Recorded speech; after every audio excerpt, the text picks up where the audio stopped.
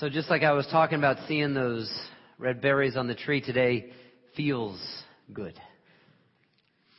Feels like spring has finally sprung, and here we are.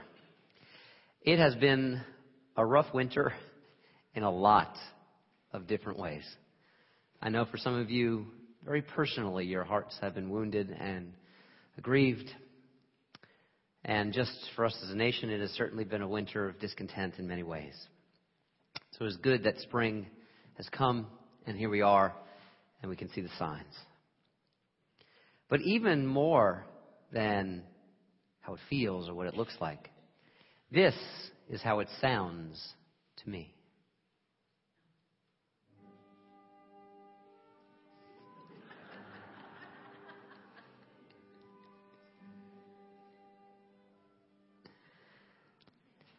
I don't have music appreciation to thank for that. I have Looney Tunes. That is Rossini's William Tell Overture. And I could not for the life of me remember the name of that. And so I described what it was. I sent it out to a number of different people here at the congregation, all kinds of different ideas. And in fact, I got the right thing back. And when I went and looked it up in Wikipedia, it said, yes, this is used in animation to signify daybreak. So it's a daybreak time of the year in many ways, springtime. Now, along with all those buds that you will see shooting up, you'll also be seeing a number of different things that read kind of like this. Get in shape for spring. Or spring into action. Or finally, something that if you don't already feel bad enough about your body, how will you look in that bathing suit this summer? Maybe playing on some of our body image issues, a little exploitative in many ways. Now, that aside, physical fitness is a very good thing. It's something I've come to treasure within my own life, and especially the last 5 to 6 years, in terms of being a good steward of my body and the energies that this universe has bestowed upon me. But physical fitness has its limits in terms of personal growth, because it is only part of the question. As a friend from seminary once asked me years ago when I was struggling, she said, "How is your soul? How is your soul?" So I want to ask you right now, how is your soul today as the season starts to change? And as the earth warms up, we recognize that it is not just the earth that is warming up, and it goes through that out of necessity. But we are asked a question as well. How can we warm up too? Because spring is a time of openings. Time of closing downs as well, but openings, time of heading out. The Passover story that some of you grew up perhaps celebrating, that starts about a week and a half from now. It is not just a story of the delivery from slavery to freedom. It is a story of transition, of moving from one way of living to another way of life. Springtime is a time of turning it over, of planting the seeds that we may hope to see only months down the line. Time of breaking up commonly established patterns and perhaps taking a different look at our existence and at our life. For some of us, we take spring break trips, and that's wonderful. It is great to journey out, but even more, it is the journey in. As the prophet Hosea invited us to do in the Hebrew Scriptures, the prophet said, break up your fallow ground. Break up your fallow ground. Turn it over. Find a different way of relating to your life. This is very much a springtime invitation. Break up your fallow ground. See what lies there in the soil that perhaps you would not have seen if the soil would remain the same. It is an invitation to investigate and to understand for all of us here the sources are of unhappiness and the sources of our happiness. Those places within us that we might feel stuck, where the artery feels shut down with plaque, overcome with hurt feelings, or sadness, or anger. Which very often, if we can pay attention to those things, those are the places that our spirit might breathe the freest. Because also at this time of the year, we are invited, and you are invited to enter into those places of a deeper thriving, so that you can, and we can, cultivate a deeper commitment to higher living. This message series I start here today is about cultivating that deeper connection to higher living through daily spiritual practice, one of our core values here at Wellsprings. And maybe you're asking, well, why start a spiritual practice? A number of different reasons for this, but I'm going to give you 3 right here. You should start a spiritual practice or maintain it or grow it if you have one already. If you find that you are fighting the same battles year after year after year, that you are going through the same exact struggles and you wonder, will it ever get different? Well, break up your fallow ground through a spiritual practice. Another reason you might want to start, commence, or build upon your spiritual practice is that you are in between ways of life. That you are experiencing, whether pleasurable or painful, some of the rites of passage that all of us must go through, that is taking you from one form of life to another. And then finally, perhaps you are recovering in this season from an old pain that finally you have come to peace with. And you are looking to maintain progress. You are looking to maintain greater health, greater wisdom, greater understanding of your life. That too is another reason to commit to a daily spiritual practice. This is what we say here at Wellsprings, one of our core values and what we call our DNA. We encourage each other to have daily spiritual practices so that we are always connected to our spiritual source and the identity of our community. It is spiritual practice about connection, about connecting into life with those ties that bind. So just as nature awakens, we do not put ourselves back to sleep. We are called to awaken here. And this is a tradition that is really quite old within our Unitarian and Universalist traditions. Thoreau, our great prophet, in summing up why he went to the woods in the first place to live deliberately, he said these words. He said, "I know of no more encouraging fact than our unquestionable ability of ourselves to elevate our lives, but by a conscious endeavor." It is something, he said, it is something quite good, he said, to be able to paint a particular picture or to carve a statue or so to make a few objects beautiful. But it is far more glorious, I tell you, far more glorious to carve and to paint the very atmosphere of each and every day, to affect the quality of each day. That is the highest of all the arts. Now, people can recognize, I see some of you recognizing the beauty, the truth of what Thoreau, one of our great prophets, wrote. But then come those excuses. I don't have enough time. I'm too busy. I don't know where to start. Or perhaps you're feeling that although you would love to affect, as Thoreau enjoined us to do, the quality of each day, the quality of your days, you might feel, well, this is too selfish. Spiritual practice? It's too private, too inward. I have to be effective in this life if I want to get any good done. Well, what I want to ask you, if that's your response, is how can you affect the quality of your day when you are just trying to manage the days? People who say they don't have enough time for a spiritual practice, I think that's like blaming a car for getting off the road for an oil change. The car cannot run all the time. It will break down, and you will break down unless each of you finds our place that we can go inward and reconnect and draw and build strength and solace. Because spiritual practice is not an abstraction from living. It is a preparation for life. And instead of being private, in fact, it is the key. If you look at so many of the great social prophets, such as Dr. King, he says here, only through an inner spiritual transformation do we gain the strength to fight vigorously the evils of this world, but in a humble and in a loving spirit. This gives us strength for the journey and strength to fight the correct fight in this life. Now, at the outset, if you are just beginning or want to begin a spiritual practice, I would tell you, do not worry at all about the perfect style.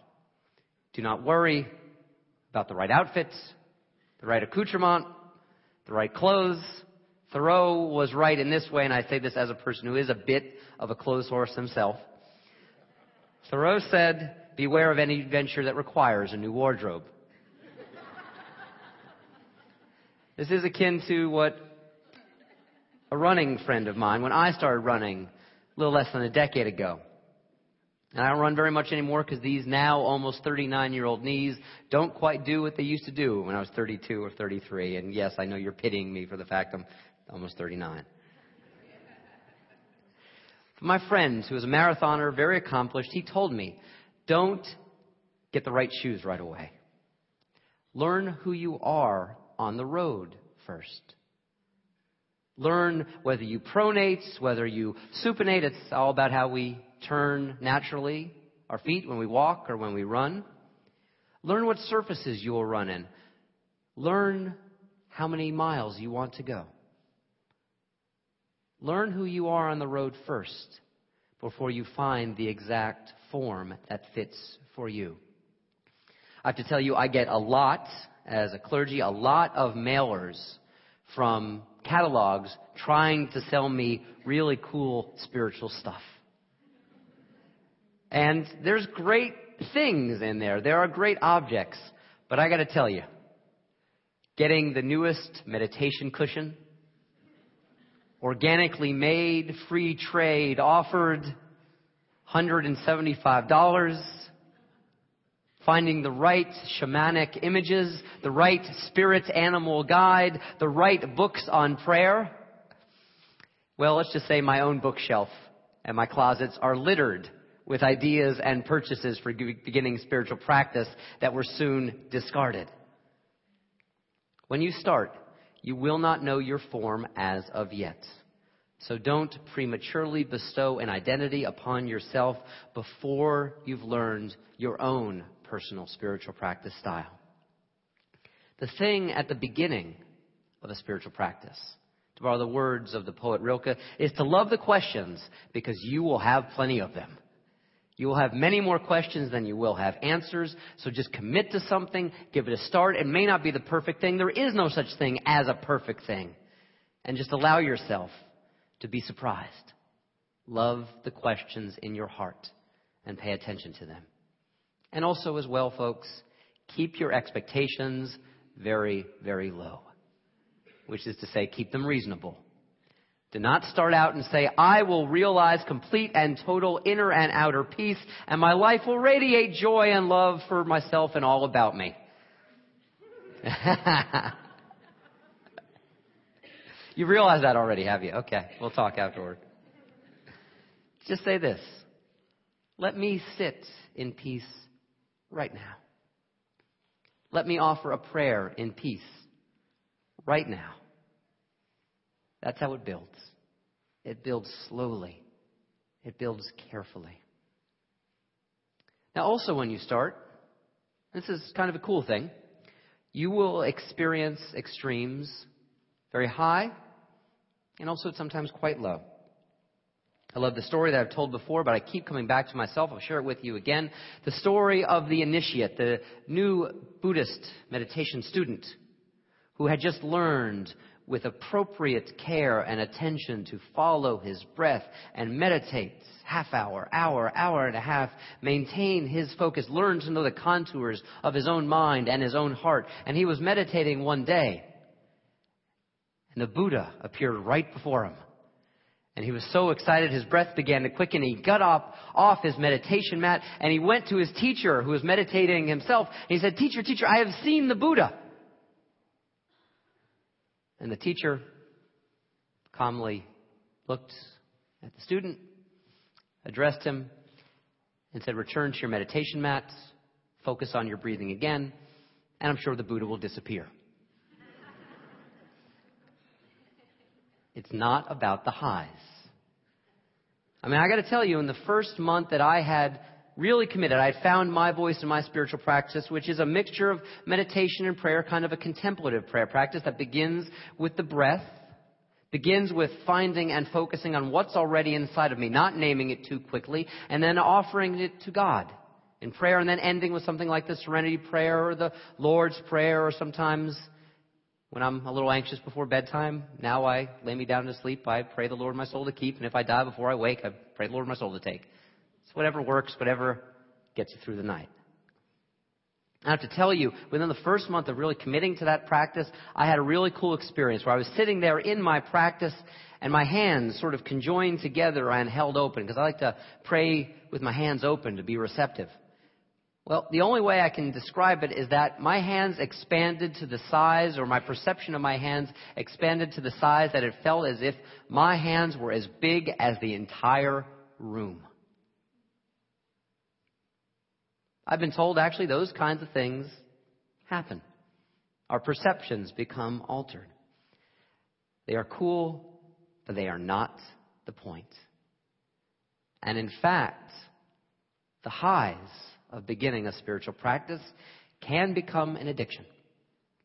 They can become an addiction when we sit and we experience only marginal peace or a quiet moment. We will come to question the very ordinariness of our existence, and we will lose the capacity of simply being still and knowing that being still is the threshold and the gateway to experiencing the sacred and seeing it not in the high, but in the common and the everyday. At the same time that there are highs, there are also some very drastic lows when you start out. There is frustration that you won't get it. In fact, of finding peace, you may find the opposite of peace. You may find that your mind, to use the great Buddhist phrase, is a complete monkey mind, hopping from branch to branch, picking up a banana, eating it, not even finishing it, throwing it to the side until you can get the next shiny toy, the next thing you can cram in your gob. It's the same reason that a baby cries, because its yearning to grow outstrips its ability to realize the means of its growth. When you begin, you will be experiencing parts of yourself in the same way that when you go out running and even run for a while, you might pull something unless you take it slow and are careful with yourself. You will be experiencing parts of yourself that you have not in quite a while. And so I want to encourage you, don't run from the aches and the pains. Don't force it either, but instead embrace and understand them. This is true literally for those of you who engage in body work as spiritual practice. And the way that I understand learning to deal with these aches and pains is that all of us have to embrace our inner Nixon. As in Richard Milhouse. Now, for those of you of a certain generation, certain voting type, the idea of me telling you that you should embrace your inner Nixon is probably abhorrent to you. But this is what I'm talking about. See, that part of ourselves that experiences the aches and the pains spiritually, it's the part that forgets it is very, very rarely the crime. It is the cover-up that most bothers us. The crime in this case is the afflictive emotion. The crime in this place is the place that you cannot feel forgiven, or the place that you cannot offer forgiveness. And so we spin out into catastrophe. We spin out into fantasy. We run away from our lives. Remember, it is the cover-up and not the crime that causes us the problem. Because spiritual practice, all of us will realize, it is not sweetness and light. Not all of it. Spiritual practice that is just positive. It is a form of thought control, a form of mind control. Remember our friend Stuart Smalley. You are good enough, you are smart enough, and God darn it, people like you. The only problem is Stuart has to say this every single day, and he never seems to really believe it. Now, I don't question the value of a mantra or an affirmation. It can help remind us who we are and who we can be. But I want to tell you and encourage you, ask you, to go beyond imposing a word upon reality. Because imposition is a way of concealing reality from ourselves. It's akin to an outsider, an expert who sometimes we hire to come in and clean up our lives. Now, well-intentioned or not, when that person comes into a problematic situation and attempts to impose a solution without really understanding the situation first, well, all I can think about is Iraq. We are built the same way. We are not built in such a way that we truly can grow by an outside imposition upon ourselves. First, we have to try and understand the raw materials that we are working with if we want to build something eventually of true substance, true value. Yeah, absolutely. You get it. It is about practicing a show and not a tell form of spiritual practice. It is about exploration and not expertise, especially in the beginning. Spiritual practice can reveal to us who we are, I think, in a way few other aspects or few other ways of relating to life can. And what will be revealed to us? Well, it's pretty cool right now that actually, even before I knew the exact dates of this message series and launched it, I knew a book would be coming out. It's by a guy named Dr. Andrew Newberg. Any of you know that name? He teaches at UPenn, and he actually started out in a form of medicine that doesn't sound to me all that sexy. Radiology. But it's emerged into a form of practice, what he calls neurotheology. You remember that ad from the 80s?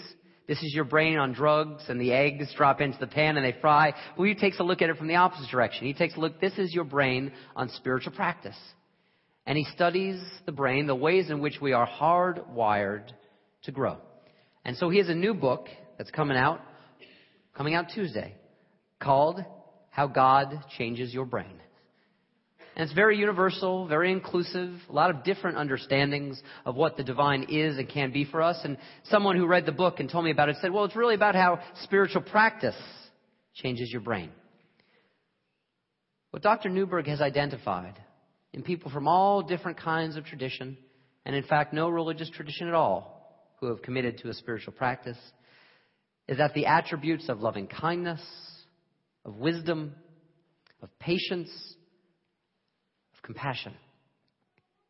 These things are native to us, and the experience of transcendence, of moving beyond ourselves into a deeper way of life, these things are absolutely native to who we are. We are hardwired for this experience. All of us can grow naturally. Don't have to violate who we are. Don't have to burn down the village of our lives in order to save ourselves. It is hardwired within who we are. This is finally and fundamentally the most salient difference between dogmatic religion and progressive religion, like Unitarian Universalism. We say that before any text or before any tradition, first came the human experience. First came a mind that said, wow, or a heart that knew its own aches and pains and knew healing. It is not that we disregard teachings and texts and traditions. We don't. We just say they point to something bigger than any one tradition can ever contain or exhaust. As religious liberals, we say that we can have conceptual diversity. In fact, invite conceptual diversity in terms of how we understand God or don't understand God. But then we can have at the basis of who we are, and this is what we grow out from and what we grow into, a deeper experiential unity. That all of us can know and grow and share and can recognize that patience, that compassion, that wisdom, that deeper love, that higher love that is inside each and every one of us. And also, when you have a spiritual practice, you will recognize that not all your experience is the same from moment to moment. And in fact, some of your experience is not at all trustworthy. Any of you see, about 3 weeks ago, a really stunning report on 60 Minutes about the fallacies of what we consider to be eyewitness testimony? We get a lot of stuff wrong, especially the stuff sometimes that we consider that we are absolutely certain, absolutely sure of. When we engage in regular spiritual practice, we learn over time, in small ways, what parts of ourselves are truly trustworthy, what aspects of ourselves are truly beneficial. We can start to recognize the pressure points, the chronic pains, and the truly lasting sources of fulfillment. The ways into real insight. So next week I'm going to talk about how we can work with others to find the trustworthiness within our experience and live with each other honestly as we practice together. The final word I want to leave you with tonight, and it's a word native to so many different religious traditions, is this. When you start a spiritual practice at the beginning, you have a wonderful opportunity to realize something. It is called beginner's mind. Beginner's mind is when you can recognize, almost as if for the first time, those red buds on the tree. The flower that perhaps you have not seen in quite a while. And you can say to yourself, creation is here for me.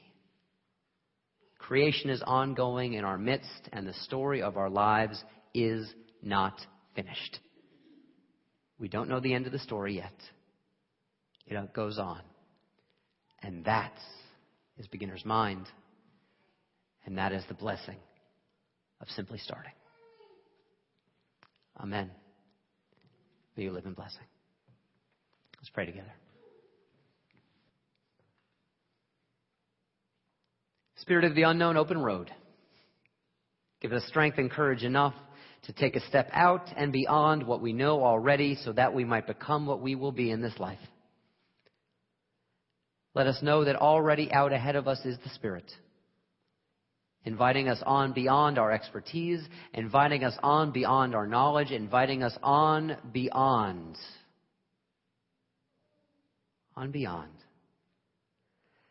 Let us commit to the arts, each in our own way, to awakening. And through awakening, let us all recognize the glory and the beauty of this day that we share. Amen.